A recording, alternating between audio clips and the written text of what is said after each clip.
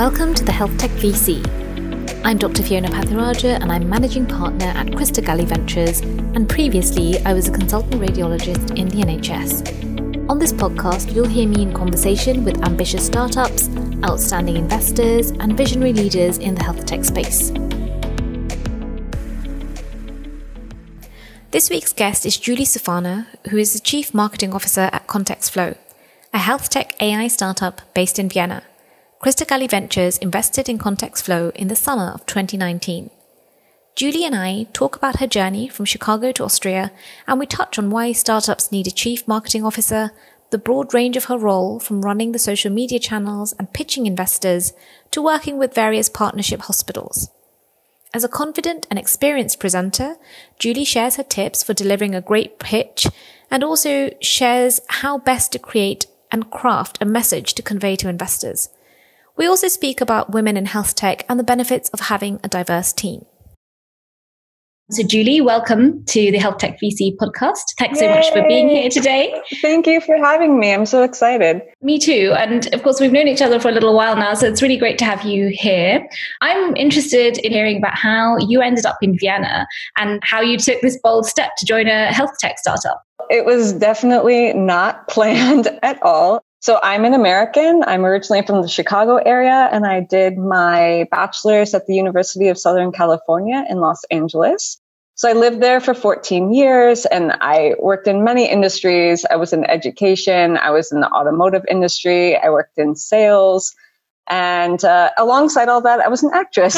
So really trying to use both sides of my brain. Actually, we had neighbors from Austria for several years, and it was just a family we became really good friends with. And then when they moved back, I started coming to visit and picking up a little bit of German. And at a certain point in my life, I realized LA is just not my place. And the world is my oyster. There was nothing holding me back. And they had always said, hey, if you want to come and live here, we have an empty apartment for you even. Wow. At that point, I'd already been out of school for several years. And I thought, okay, if I'm going to change industries, I should go back and get my master's.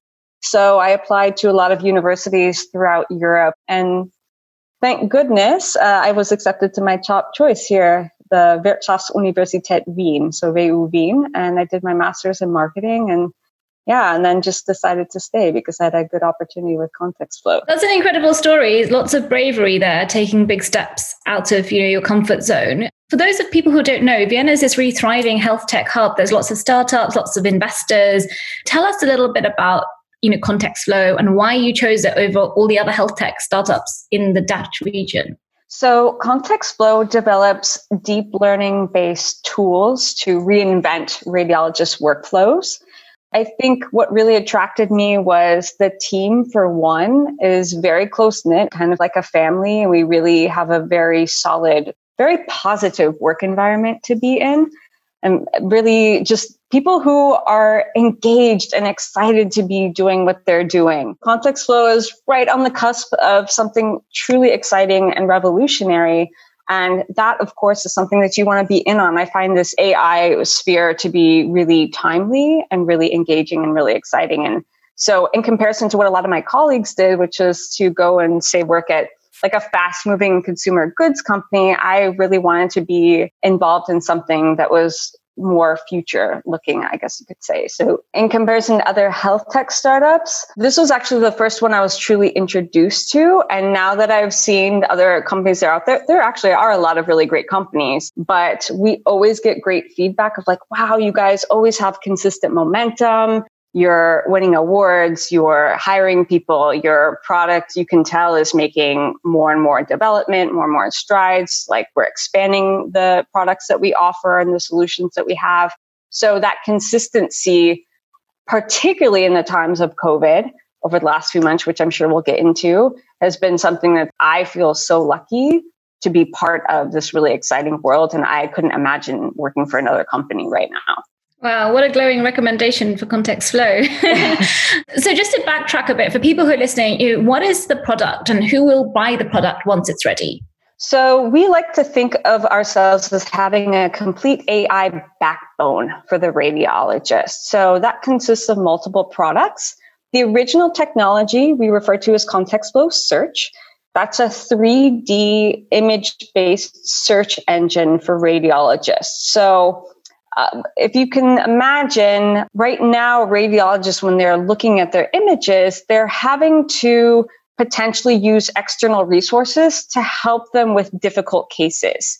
And if you're looking at an image, if you have to translate what you're seeing from that image into text, that can be difficult. Whereas what we do is we enable the radiologist to actually search via the image itself. We provide them statistics about disease patterns that are present.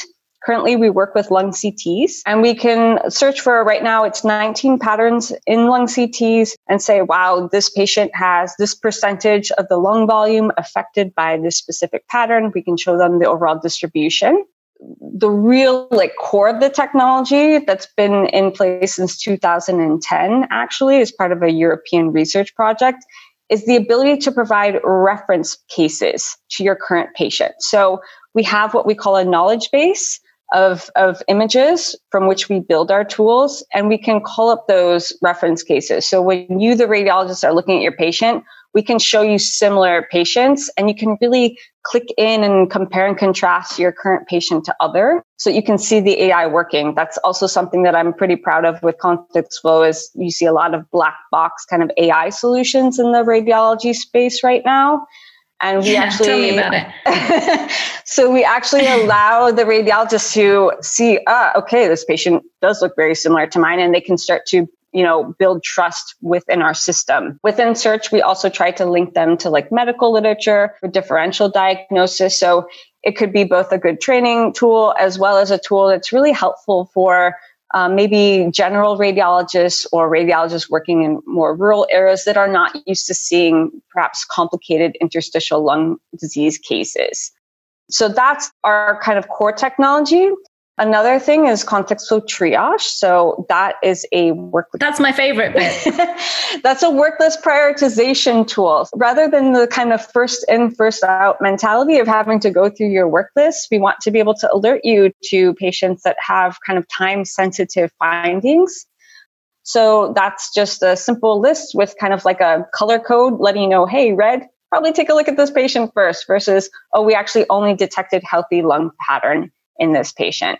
And that's so important, because before starting investing, I was working in London, and my area is gynae oncology imaging. And we would have lots of backlogs. So we'd have 100 patients waiting for a scan. And I would just start with the oldest one and work my way through. But of course, that doesn't necessarily mean the oldest one isn't the one that's necessarily the one who needs to be seen urgently. And so I would then wait for people to email me in between cases to say, actually, this number 37 is really important. And of course, that then disrupts your workflow. So I'm just checking emails constantly in between reporting. So I think the contextflow triage, once that's sort of commercial, is a potential game changer. Yeah, absolutely.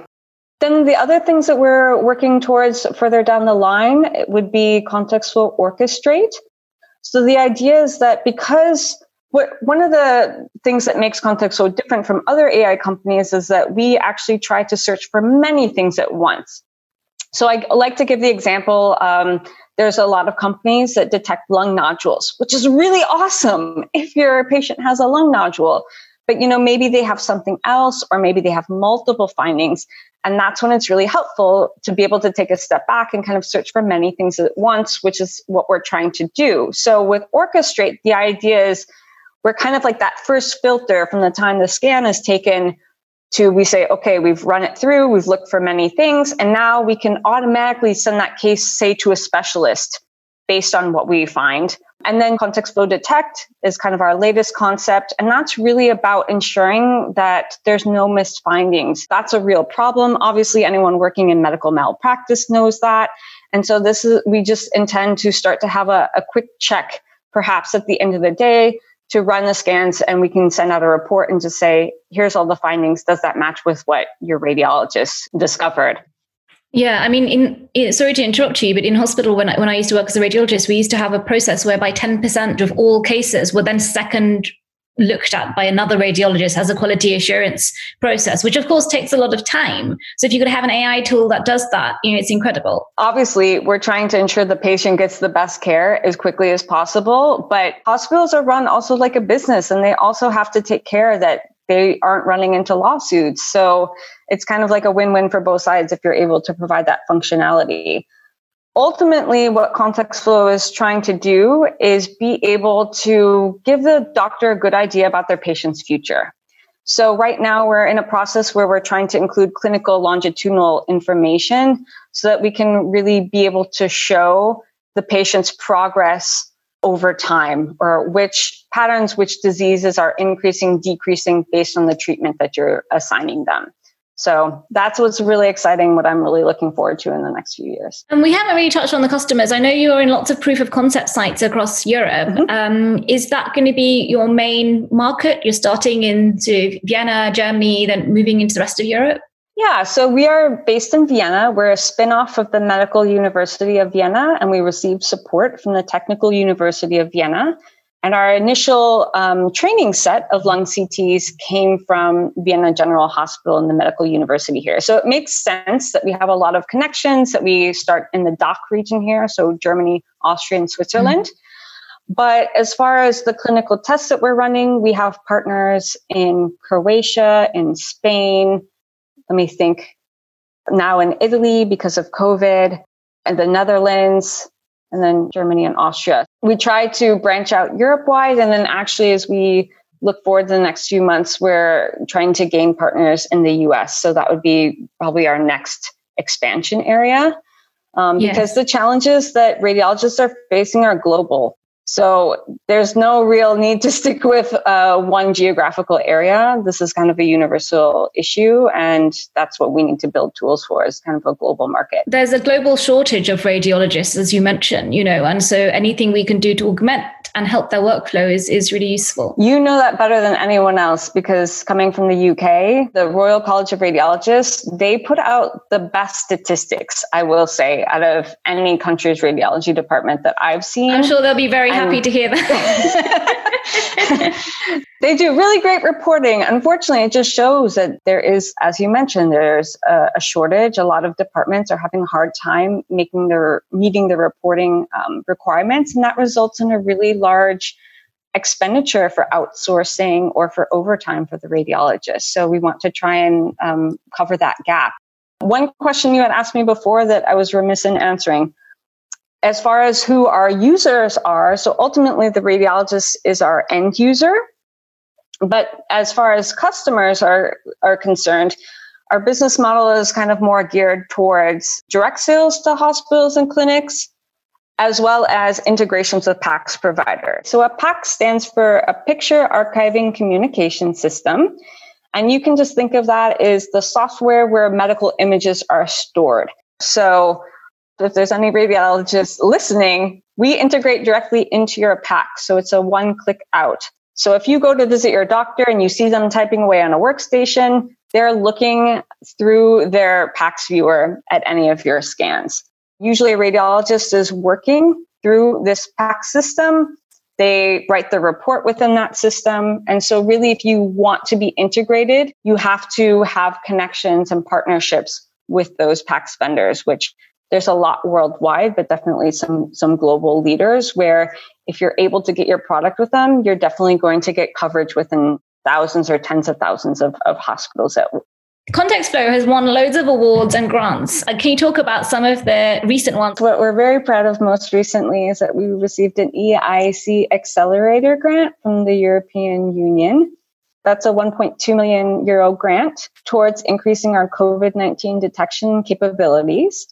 So we were actually very, I guess you could say, lucky, although that sounds really weird to say in these pandemic times, but we actually had the capability to detect COVID-19 related disease patterns in lung CTs since the beginning of our tool. It just so happened that when COVID came around, we could actually do something perhaps to help. So I'm very proud about that one. And then most recently, as I mentioned, we're looking towards the US, and I did do a pitch for the state of Minnesota, because the Mayo Clinic is obviously located there. And so they're a very big and growing health tech hub. And I was thankfully able to win that. So now we get mentorship and some help with entering the US market through that kind of accelerator. As far as other grants here, there's a couple Austrian organizations that really are great at supporting and medtech companies. So that's the FFG supports research, science-related projects. And then the Austrian Wirtschaftsservice, so it's basically the Austria Business Services. They also have given us some grants in the past. During COVID, it's been a very challenging time for a lot of companies. And I feel very fortunate that thanks to you and some of our other investors, we received extra funding between that and then the EIC Accelerator grant. COVID has been actually a time where we're able to grow and continue working on our technology in a really forward-thinking way. You mentioned when you've just pitched somewhere, I think you're incredible at pitching, and humans want this great story, and you're very good at turning really complex radiological ideas into easy to understand communications. In preparation for this, I just Googled you and I watched the Falling Walls venture pitch, which I was like, my God, this makes radiology seem really great. This is incredible. I was impressed with your clarity and confidence of your delivery. Can you talk a little bit about your role as a chief marketing officer? Because lots of people might say, why does a relatively small startup need a chief marketing officer? What do you really do there? I do lots of things. So because we are a small company, that means everyone's wearing multiple hats. And initially, we decided that's the title I should have because, podcasting is an auditory medium, but I look very young. And if I were just to put my picture on LinkedIn and say I do marketing at this company, I think people would assume I'm an assistant or maybe not the person that they should be approaching for marketing topics. I think, Fiona, you can relate. We're both very petite, young-looking women. And we're talking to investors and business partners, and I have to have a kind of a level of professionalism that will be recognized by people who have been in the industry for a long time. So that was kind of why we chose that title. And then what I do on a day-to-day basis, first of all, I have no routine, but just to give you an idea, I do social media, obviously communications involving emails, newsletters, PR. I do all the events planning and execution, business development. I write proposals and edit them. I'm making the presentations and giving the pitches. I create all the marketing materials. And then I'm also doing customer support and account management. So we have partner sites that I mentioned or testing sites, and I'm responsible for all of the non-German speaking sites, maintaining our website. And then at contextflow, we also have something called the fun department, which is just a way. Why has nobody told me about the fun department? You're always invited, Fiona. Just let us know when you're coming by. We'll even have a special happy hour for you. The idea is that because we're small and sometimes you can get really tunnel vision when it comes to, okay, we have sprints that last 2 weeks and it's just like, let's get that done. And there's lots of tasks that if you don't take the time to kind of recognize how far you have come, even though crap, I still have a ton of work to do, it's really demotivating. So it's just our way of coming together as a team. So every 2 weeks, we do have a happy hour, and it's usually either having dinner or drinks together or activities. So it could be doing paddle boats, tennis, just something that's fun that has nothing to do with work. And then I also am in charge of recognizing employee anniversaries and birthdays and babies, like all those things that it's just like the human aspects of us working together. I think it's really, really important to maintain and to recognize. And again, that's one of those things where I've worked at companies in the past where I didn't get that kind of good down home feel. And that's just the environment that we want to create because that's how we enjoy working. One of the things that I've noticed, at least when I sort of got involved, there weren't that many women. So it's great to have some female energy there. But also I thought that more than being female, the diversity that you bring there is also, as I said, able to communicate things in a very clear way, because lots of other people at contextflow are all great, but they're all from a sort of research, very tech background, which means the way they communicate is actually very different. So I would argue that alongside the head of sales, a chief marketing officer is a critical role in driving growth at a startup. And people underestimate the importance of marketing, I think. I wanted to ask if you had any tips for people around delivering a great pitch? Well, for that, I can definitely draw upon my background from years ago of being an actress. So I look at a pitch as just another role that you're playing. That's not to say that it's fake. It's absolutely you, but it's one aspect of you. And you need to treat it as kind of a character. So it's everything from what are you wearing that day and how are you looking? There should be a costume, so to speak, that's appropriate for the venue.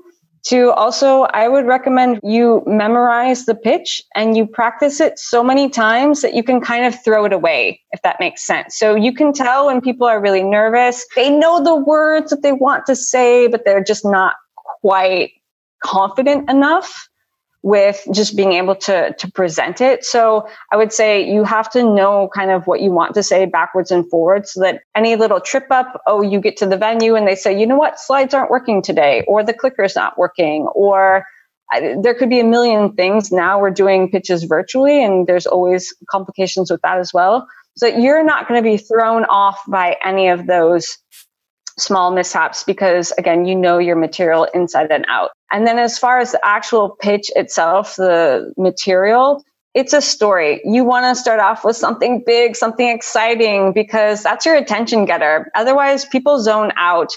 They're on their cell phone. So we like to start off with kind of a big number or a quote, something that people would not be expecting. And then say, this is the problem, but thankfully we have the solution, and it can kind of go from there. And I would also say, investors, find your team really important. So technology is great, but your team is really what they're investing in because that's what they ultimately believe in, that you have the capabilities of bringing something to market and to expand. And so don't leave that out in your slides. Put your top people there and really let them know who you are. As a chief marketing officer, do you have a role in fundraising at all? Actually, what happens is because I do the social media, you wouldn't believe how many people reach out who are maybe interested in investment or possible business opportunities. We use LinkedIn and Twitter primarily. And I'm kind of like the first filter for many of those things. Yeah. And then in terms of right now, we're actually working towards our Series A. So there's a lot of pitches that have to be made for that. So whether that's videos, webinars, or previously in-person type pitches, or all the materials that are related to that. So I need to be able to take the feedback that we receive from our investors about materials of how could we present this information? What do they expect when they're evaluating other companies and their proposals? And then translate that into some pretty marketing materials to send out. So I'm in charge of taking all these inputs from different people and then crafting the message so that it makes sense to investors, because even investors in the health tech space are not experts on everything radiology. And because I wasn't an expert on anything related to radiology before contextflow, I kind of know the mental process that I had to go through to get there. I want to talk a little bit more about the two different types of chief marketing officer. One is a storyteller who talks about the brand positioning, the storytelling, executing, and making media campaigns. And then there's the more quantitative CMO, the one who is all about analytics, customer acquisition costs, and the lifetime value of a customer. Which one would you say that you are? I'm definitely the first. I'm definitely the storytelling type CMO, because at the beginning of a company, well, you don't really have a lot of statistics and analytics to work with. You need people just to understand who you are and what you're about and what you offer, and start to show up in various places in the marketplace and show up consistently. So we had a little bit of marketing happening. To be honest, I was impressed with what the guys were doing before I got there, because they are engineers and developers. But then it was just like, okay, so let's do some social media. Let's start attending more events.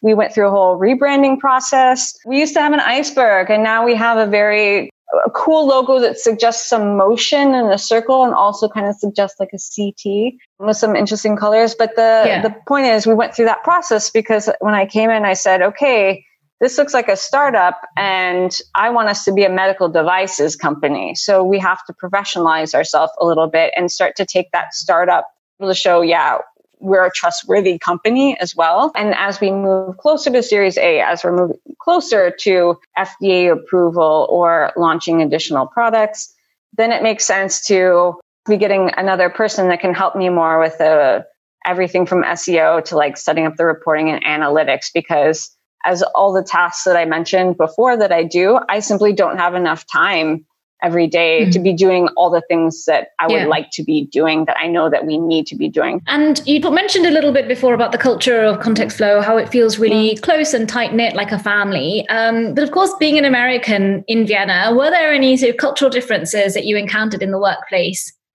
I don't know if it was so much cultural differences here, because I think our CEO, Marcus, actually does a really great job of being a very open and transparent leader. And he likes to sit down and have one-on-ones and really get to know people. He's just very calm and relaxed and logical and just really a great conversationalist. Because I actually think Austria is fairly similar to the US. I tend to smile a lot.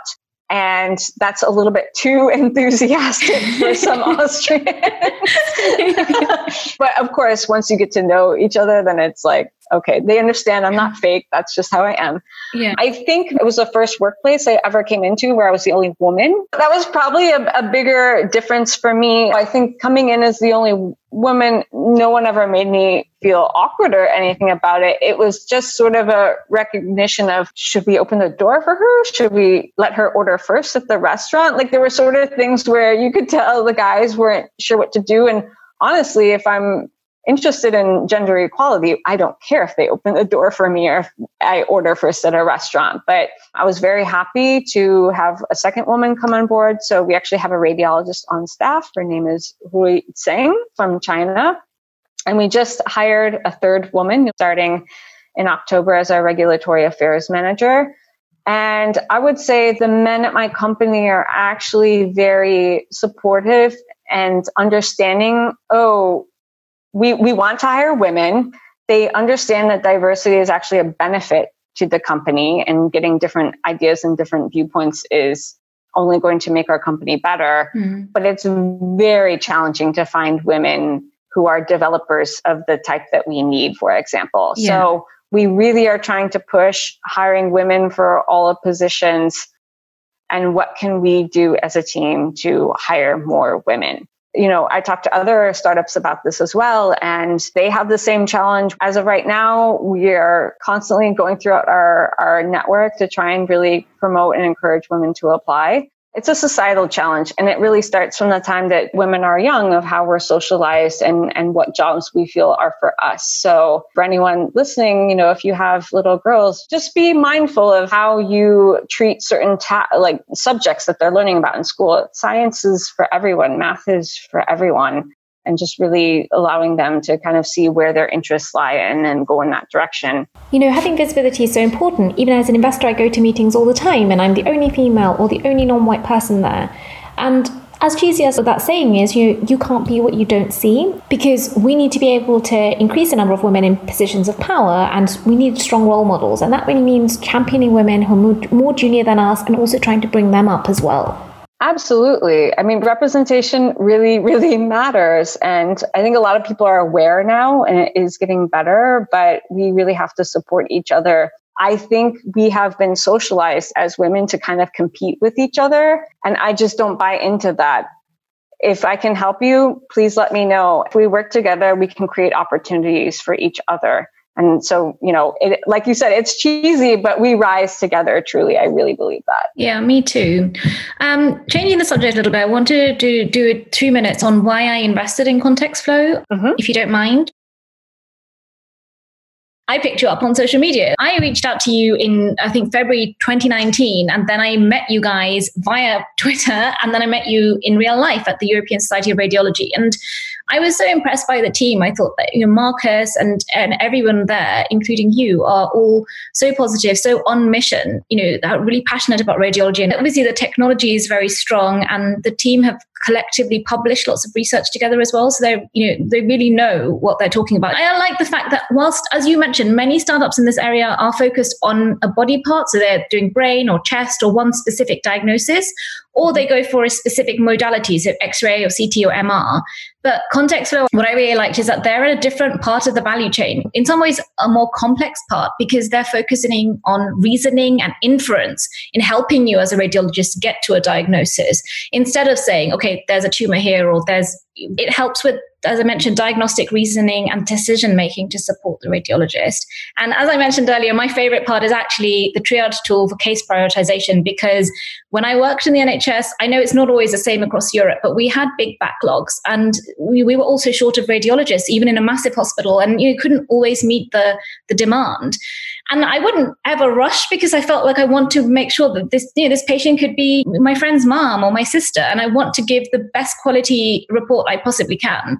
So if there's something that could prioritize it, that I thought was really game-changing for the workflow of a radiologist. And when I spoke to Marcus, one of the things that I was struck with was the reason that he said, we want to not just be an AI tool in radiology. We want to see the patient in this holistic way and help the doctors of the future really be able to predict where your patient's going to go, how is their health going to develop over time. And that really captured my imagination, because that's something that I believe in as well. So fingers crossed in the future. That's just a few highlights, but I wanted to point that out because I am a really strong supporter of contextflow, and I think what you're doing is really special.